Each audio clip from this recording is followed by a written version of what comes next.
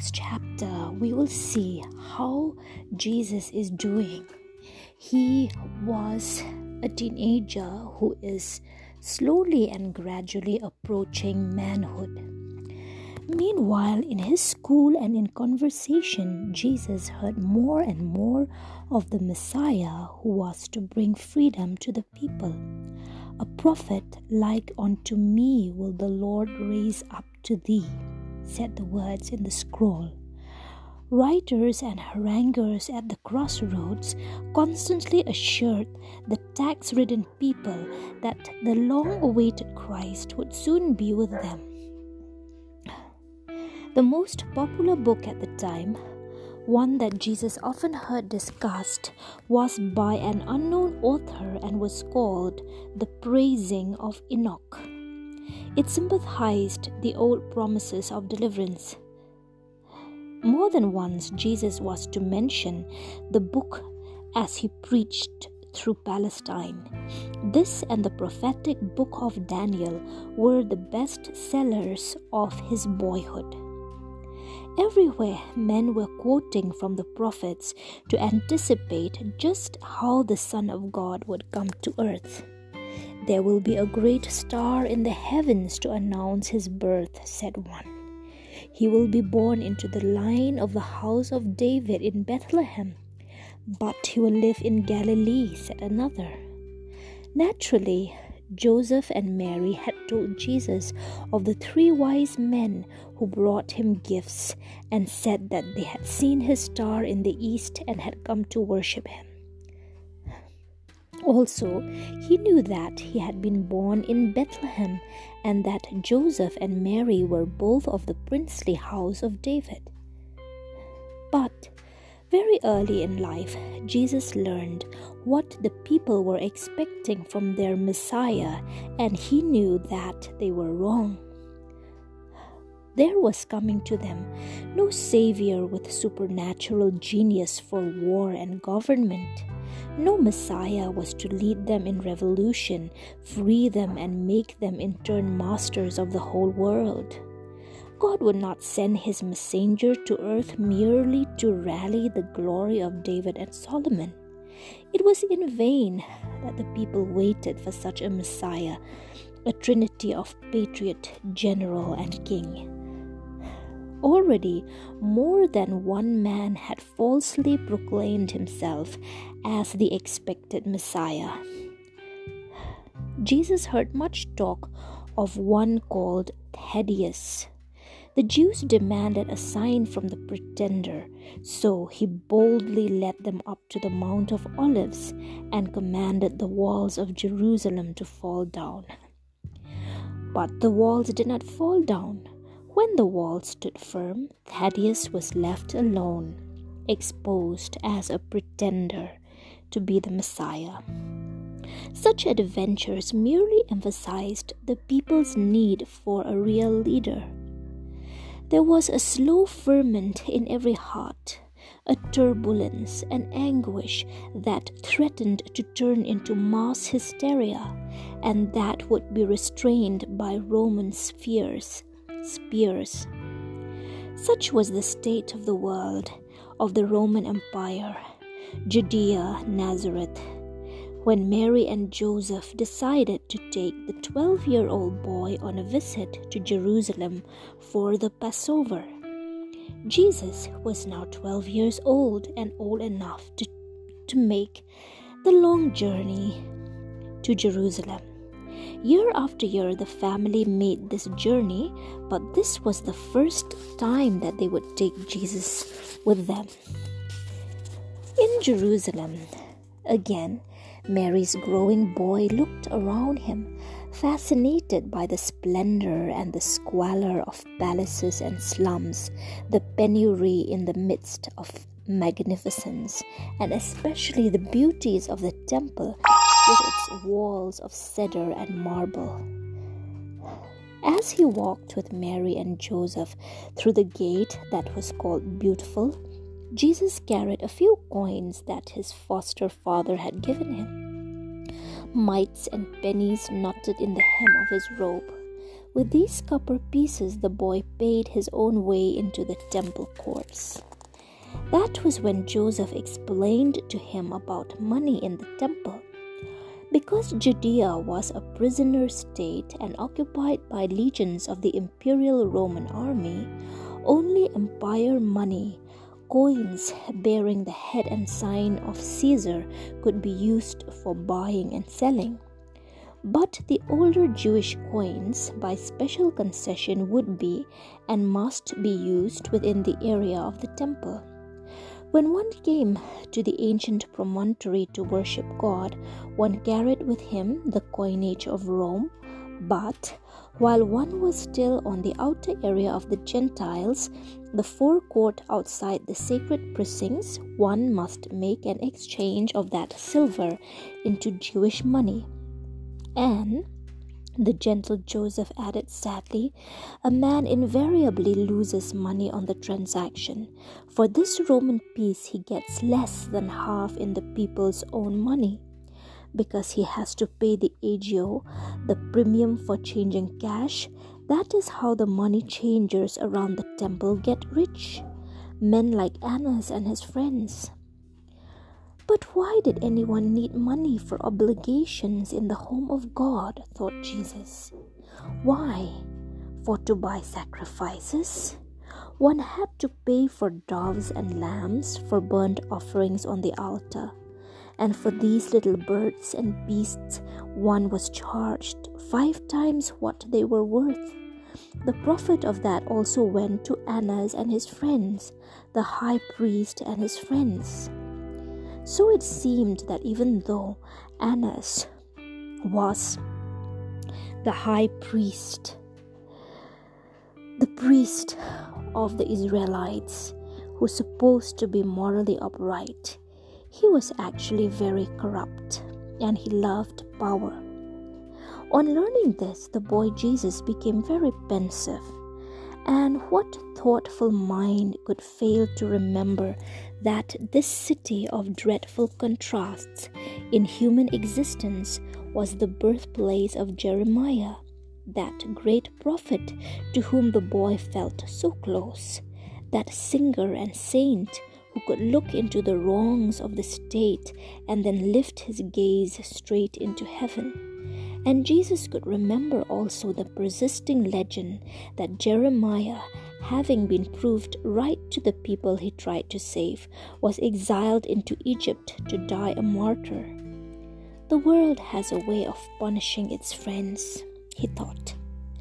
By this time, Jesus and his father had crossed the outer court, and still the boy was remembering too that Isaiah the prophet had also once walked these streets, telling the people, "Cease to do evil, learn to do good, seek justice, relieve the oppressed, judge the fatherless, plead for the widow." Toward the northwest corner of the court, there was the terrace, divided into 3 parts or elevations, one for his mother and the other women, another for the men and the boys like Joseph and himself, and, closest of all to the sanctuary, a court for the priests. That was where 13 years before, Zachary, now dead, had been stricken dumb. The boy Jesus counted the 12 steps down which the dumbfounded old priest had fled, and admired the gilded doorway and hanging on its gilt rod, the veil of the temple, a many-colored curtain woven in Babylon during the captivity. Gold spikes on the flat roof reflected the glitter of the sunset, and just over the doorway was a gleaming bunch of golden grapes.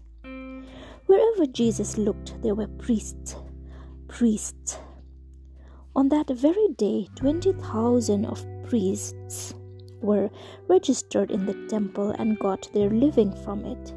The place swarmed with men in ceremonial costume, Levites with pointed caps and large pockets in which they carried the books of the law,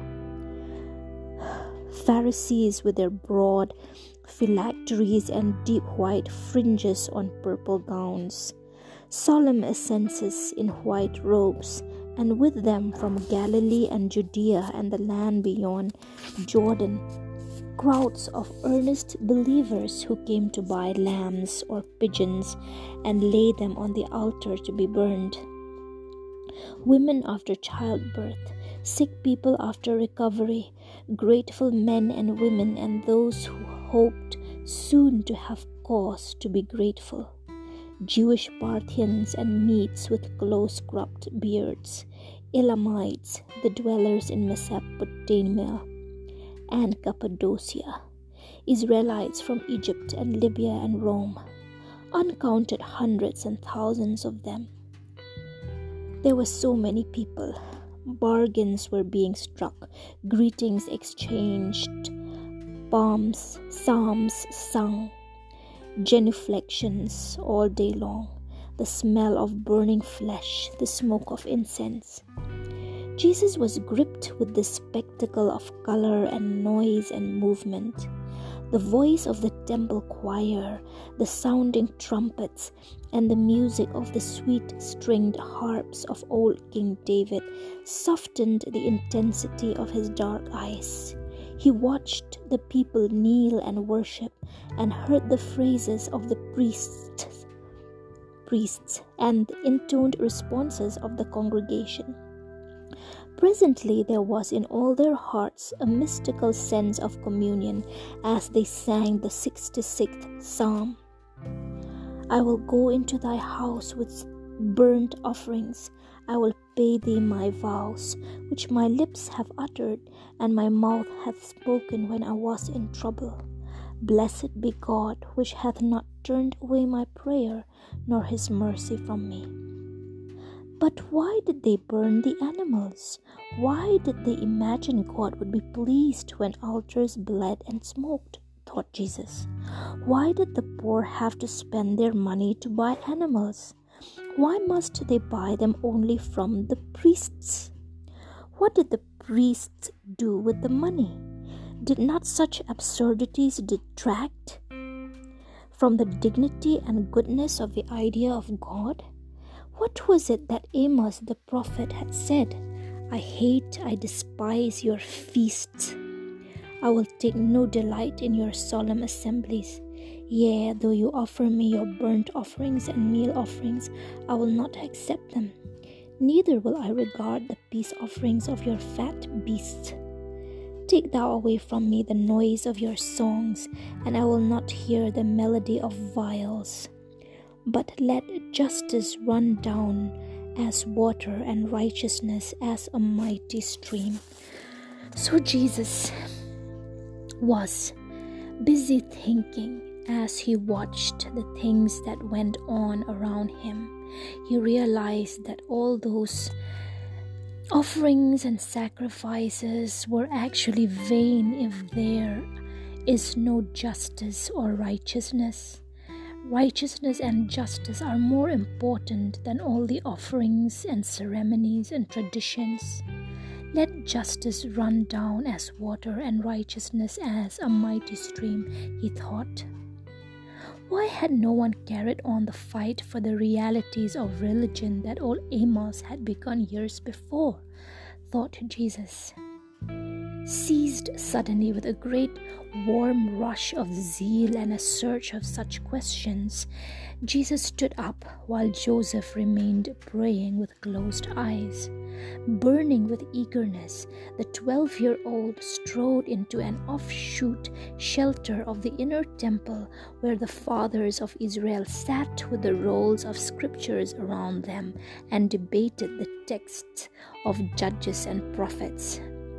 A circle of admiring intellectuals were listening in awestruck silence. Into this ring of professors of the sacred teachings walked the boy from Galilee, and his tongue was on fire with the questions he now put to them. He seemed eager to learn from these sages, but they recoiled from his honest inquiries. Were ever such questions put to these brains before? Never, never.